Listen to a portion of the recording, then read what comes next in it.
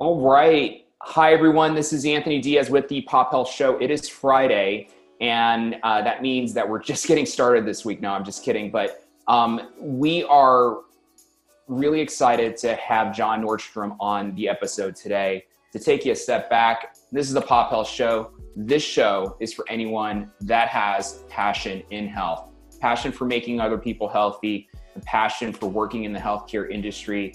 We've had a lot of different perspectives on health. One we have not gone deeper in is from a systems perspective and IT perspective. Lots of listeners, obviously, from a health tech perspective that listen in.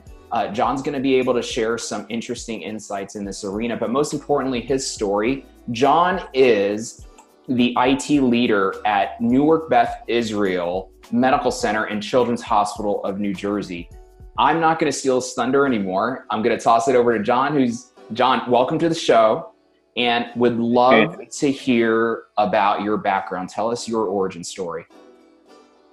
Well, Anthony, I'm originally out of my family was in the circus. So I traveled around a lot throughout the world and throughout the United States. And there was a point in time where we retired in 1987, and my uncle was part of the circus at that time still as we were transitioning to retirement. And we happened to be out in Lake Great Hubbard in Dallas, Texas. And during that time, they were out fishing. And, the water waves are pretty heavy at times. And the minnow bucket that we were using actually floated out into the middle of the lake there. And he dove in to get it, and his back locked out.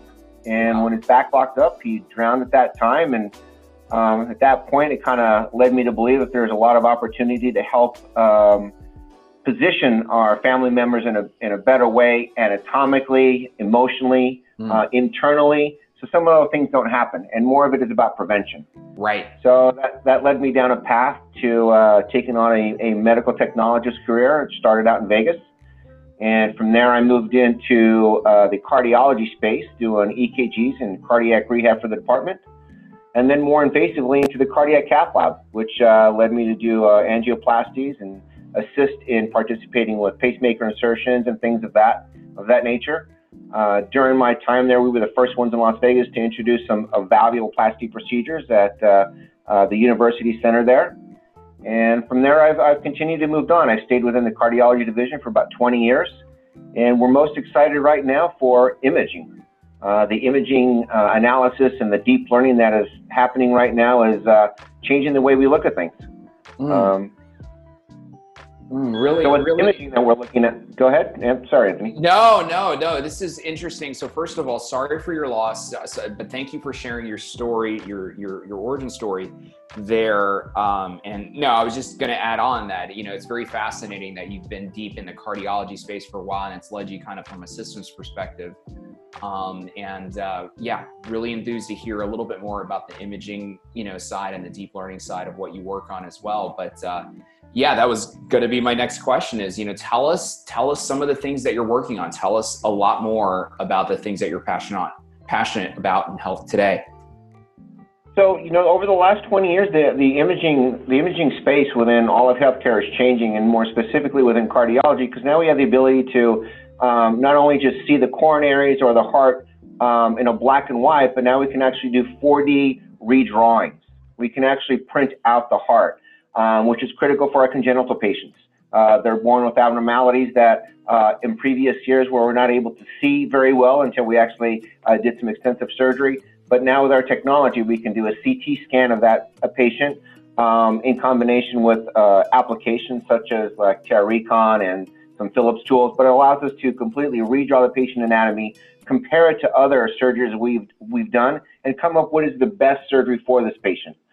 There's a diagram that we call it the Mullins diagram or Mullins drawings, which allows us to see hundreds of different anatomical procedures that have been completed with different kind of various pediatric patients, and we can apply that to the patient that you're seeing today. Wow. No, that's super powerful. And it feels like, sometimes it feels like we're living in the science fiction of what we've read about, and looked at in movies and comics, and, super, super exciting. Tell us a little bit more. Tell us some other themes, in healthcare that have you passionate today. Integration is key today. Being more responsive to the patient, being able to proactively reach out with them pre and post their hospital visit. That's extremely exciting because now all of our tools communicate with each other. Our telemetry system that is in the patient's room is now communicating with your Vocera badge that is physically on our nurse and our PAs and our physicians and so on. So it's immediate communication. In addition to that, our EMRs have gotten to the point where we're able to ingest the patient information that is getting from the bedside, such as your EKGs, your blood saturations, things of that nature. It automatically gets inputted into our EMRs, and we're able to quickly analyze that remotely and internally and provide quicker and better care for the patients. That is really, really exciting as we continue to integrate more of our bedside monitoring with EMRs and things of that nature.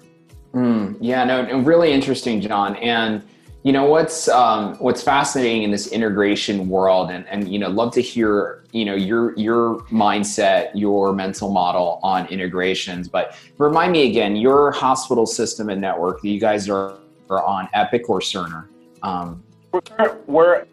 Great question. At this point in time, we're on Cerner, but we're in the process of reevaluating our EMR because we recently have joined with RWJ, the Rutgers healthcare system. That's right. So now Barnabas Health is now composed of 11 different campuses across the state of New Jersey, in addition to a plethora worth of private physician practices. So integrating a new EMR to our outside physicians in context with our hospitals is a very critical point right now. So we'll be deciding in the next month where we're going, either a full Epic or a full Cerner implementation for all of our campuses. Super, super exciting. I mean, independent of the system that you're on or continue to use in the future, when it comes to integrations, we have a lot of listeners that are in health tech, like you and I talked about. A lot of early stage companies that are trying to get into hospitals. They're trying to do like one thing well. Like maybe they're a new type of Vocera and they're trying to get in. Maybe they're a new type of deep learning analytics that can sit on top of the EHR. Obviously, today you focus on IT, but security is really important. HIPAA compliance is really important. What are some pieces of advice that you would have for a founder of an early stage company trying to, integrate with the EHR, get their application up on the Cerner marketplace or the Epic marketplace, and make sure it's like secure? What are some words of wisdoms that you would, get across to our listeners? So an example would be whenever we bring in any new technology into any one of our healthcares, we have them actually fill out a security workbook and a fit review workbook. And in that security workbook, they have to break down what kind of SOC technology they are using, what kind of how the information is shared, how is the user model is it Active Directory? There's a plethora worth of questions that we review prior to bringing in any new vendor. And then a team, after we reviewed their application, we sit down with the vendor and we discuss going back and forth with their technical leads on the company side. And I would say one thing that's challenging them is not being HIPAA compliant to the nth. So, they may be using some cloud technology, but that cloud technology is not HIPAA compliant yet. Right. So we're going to turn the vendor away. Right. They don't have two-factor authentication, and depending on what they're doing remotely, we're going to turn you away. So definitely maintaining a HIPAA space that is not touching a variety of different clouds or going all across, to China and back and forth, depending on the hardware that you purchased. We've encountered a few of those issues as well, where they're bringing in cameras or they're bringing in switches from out of the country. And when we do our analysis on them, we find out that the images are actually being sent back into Japan. And there's like a big circle, but the end user didn't know about it. Right. So, yeah. Yeah, no, no, thank you for the advice there. I mean, I think it's more about it starts with mindset and right, kind of a discretion it's really discrete, right? It's either like you're complete or you're not, and having a viewpoint. And sometimes it's okay, right? Like there's certain areas you're not there yet, but just, for a founder of one of these companies or, the leader of IT for any, organization in this space, it's just making sure that, hey, we're not there yet on this cloud infrastructure, but we need to be there, or just that empathy to know if there's a specific vendor. And it's almost like, that saying, follow the money, like follow the data. like making sure every single piece and node along the way is making its way. And so, John, this is really super, super great, helpful info. And, so integrations you're passionate about as well.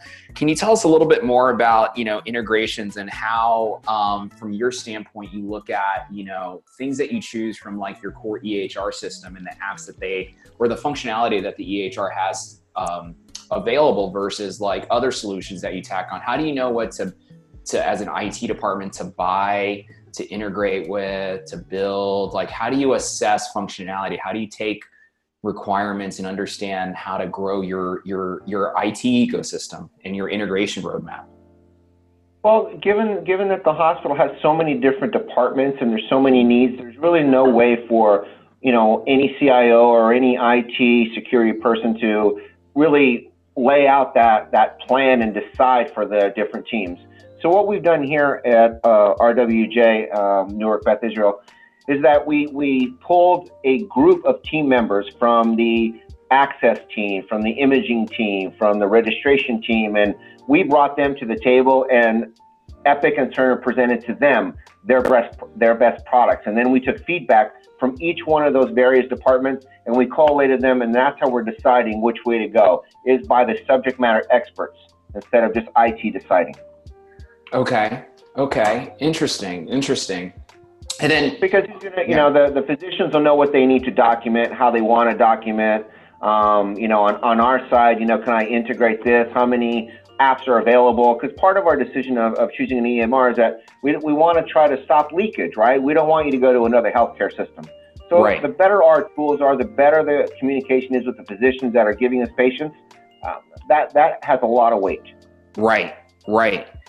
Amen. No, this is great. And maybe you can speak to a little bit of a few of the integrations. Obviously, you've come from a cardiology perspective, right? Really deep on the innovation on that side. You mentioned some things about deep learning and data science and on the imaging side.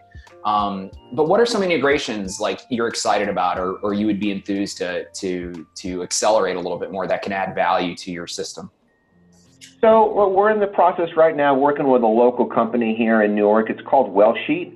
And Wellsheet has developed an application that searches or crawls through our Cerner environment and brings out patient-specific information. It just happens to be cardiac related, but they do a variety of other things. But we brought them in to look at our patients to see whether how their TAVR procedures are benefiting them, or are you needing a TAVR. But the fact that Wellsheet can crawl through our environment and quickly retrieve numerical data, read the physician's notes, regular H&Ps, procedure notes that have been completed, and extract the data and present it to the physician in one view that allows us to quickly decide.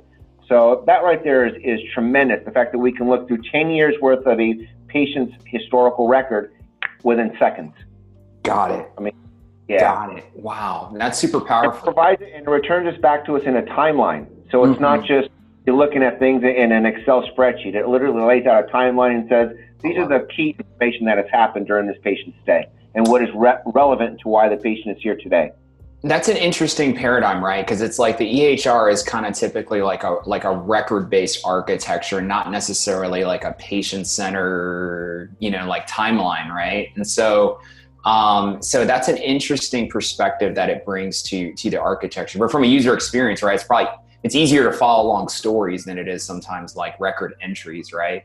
I'm just thinking out loud here. We're also doing the same thing with Philips. So Philips, we work with Philips very closely as well, and we've recently rolled out their IntelliSpace system, which has another timeline component, but it's for imaging. So you launch the application, and once you launch it, I'm into Homer Simpson's record, and I can see all the different CTs and MRs and X-rays and all their imaging laid out in a timeline. So if I needed to go back quickly, I can double click it and a hyperlink launches that application. But the fact that I don't have to look at 5 different imaging systems to look at what the patient has had. Interesting. Really interesting, John. Really interesting, John. This is, so I think, integrations is really important. You hit upon data science. We talked about a little bit about security. I think a lot of these things are paving the way for some fascinating possibilities for the future. Can you talk a little bit about the future? Tell us your vision of the future. You know, you've had so much experience in the space. You started off from a point of pain that has led you into this space and for a deeper calling. What's your vision of the future? What are some things that you're believing in healthcare that you know in your heart are going to come to fruition? I think it's more and more, you know, teams like IBM are learning so much, and they've learned so much over the years that we should come across the cure of a lot of diseases that we haven't been able to conquer because we didn't have either the mindset or the technical tools to achieve it. So there'll be a lot more. I don't want to say viruses being solved, but I think there's a lot more of technology that's going to benefit us from building new manufacturing artificial parts for our body, managing more our bloodstream and things like that. But that's only going to come because we're learning quicker and faster now with our tools of today. And as those things come into place, what are some, like, from a patient perspective, whether it's like a child's healthcare or an adult's healthcare, what's the use case or the benefit that someone would expect to receive, you know, from that in the future, whether it's like 10 years from now or 20 years from now or even greater? Well, I would say that the more that we integrate with the homes of today and the technology. So say, for example, we're able to send you, you'll be discharged from a hospital. You'll receive a text that says, do you understand your medications? Do you understand your visit? And once you're home, you tie that into your Echo, your other home device, and it'll remind you that your medication is due. You want to pick it up at CVS. Well, the computer will automatically put the prescription in for you. You retrieve it.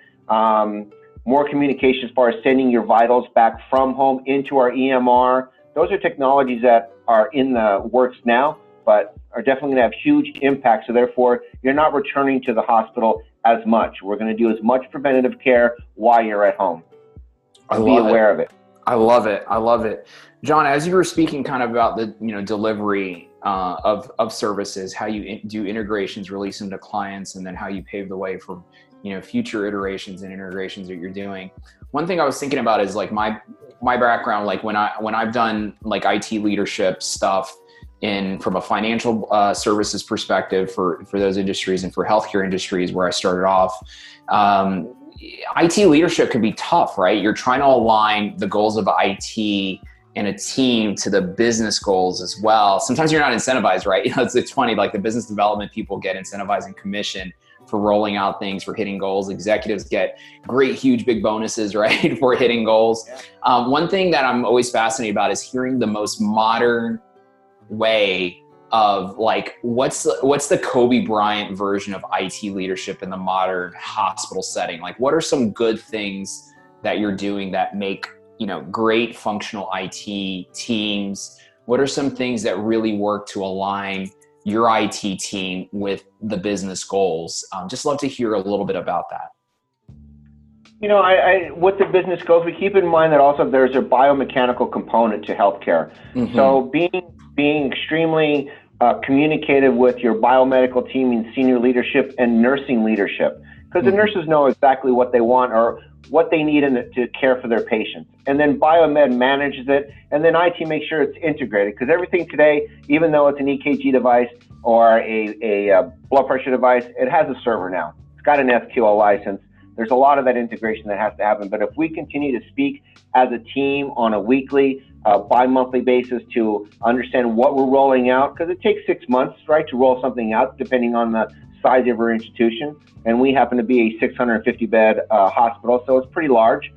We do transplant, lung and heart, so we're very progressive in that area. So we try to stay on top of our procedures in combination with how the nurses are delivering care. But when we meet weekly and we decide that roadmap, that enables us to tie everything together. And I'll share another thing is we bring into a nurse call system, something so simple as nurse call. Today's nurse call system allows us to get text and communication to a smartphone. It allows you to send vitals to the smartphone, and besides the Vocera. So all that integration happens, but communicatively as a team, that's the only way it's going to work. Nice, nice. No, I appreciate that laying that out and kind of the connection there, and that alignment, feels key. And it sounds like you guys are leading the charge. You're leading the charge, right? Obviously at your hospital. And so really, really excited, and kudos to you for aligning these two functions, because sometimes, IT can be off in the corner and doing their own thing and, saying no to a lot, right? Saying no to a lot of things, where if you get the wheels turning in the right direction, it makes all the difference. John, when it comes to one of my last questions here is internal, external, right? Everything affects everything. When it comes to a hospital, sometimes we have people on our episodes share details from a health and well-being perspective that work for them personally and for their team, and things that they promote from an internal wellness perspective. What are some things that work for you, whether it's diet or a special like jujitsu practice or Krav Maga practice? But what are some things that you and your team do to stay, in optimal well-being, so that, you can, exude that leadership? Because obviously with patients, right, it's like, we need to practice what we preach. And I preface the question, not like I'm an Olympian or anything like that. I haven't eaten carbs in 10 days, but truth be told, I'm weak in the knees for Kit Kats and Oreos. So I may have some tonight or this weekend. But tell us some things from a personal basis or from an IT team perspective that you guys do to stay healthy and happy.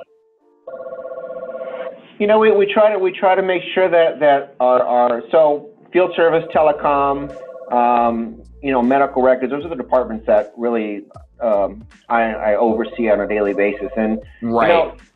Having meetings outside of the hospital, attending functions together, and when we have our meetings off campus, it's 30 minutes of a discussion. The rest of it is just being able to communicate with each other and just kind of take the load off, because it's constant phone calls and text, and it's not just the server's down or my access is down. There's so many issues that happen on a daily basis that the only way to really step away is to get away from the campus. And we try to make sure everybody steps away. They go to a conference in New York City, or you got to be taken away from the environment to stay mentally sane. Right. Yeah, I love that. It's funny you say that. Yeah, we've been trying to promote that a lot with our team. There was an interesting LinkedIn article that came out this week about like creative professionals. Their best work is not done at the desk. And, it always happens too, whether it's like the shower or going for a walk, it just somehow something about the mindfulness of getting away, like filters the important stuff to the top. Right. And so, John, this is great. Would love, as you work on different projects throughout the year, would love to have you back on the show. Love your insight in this space.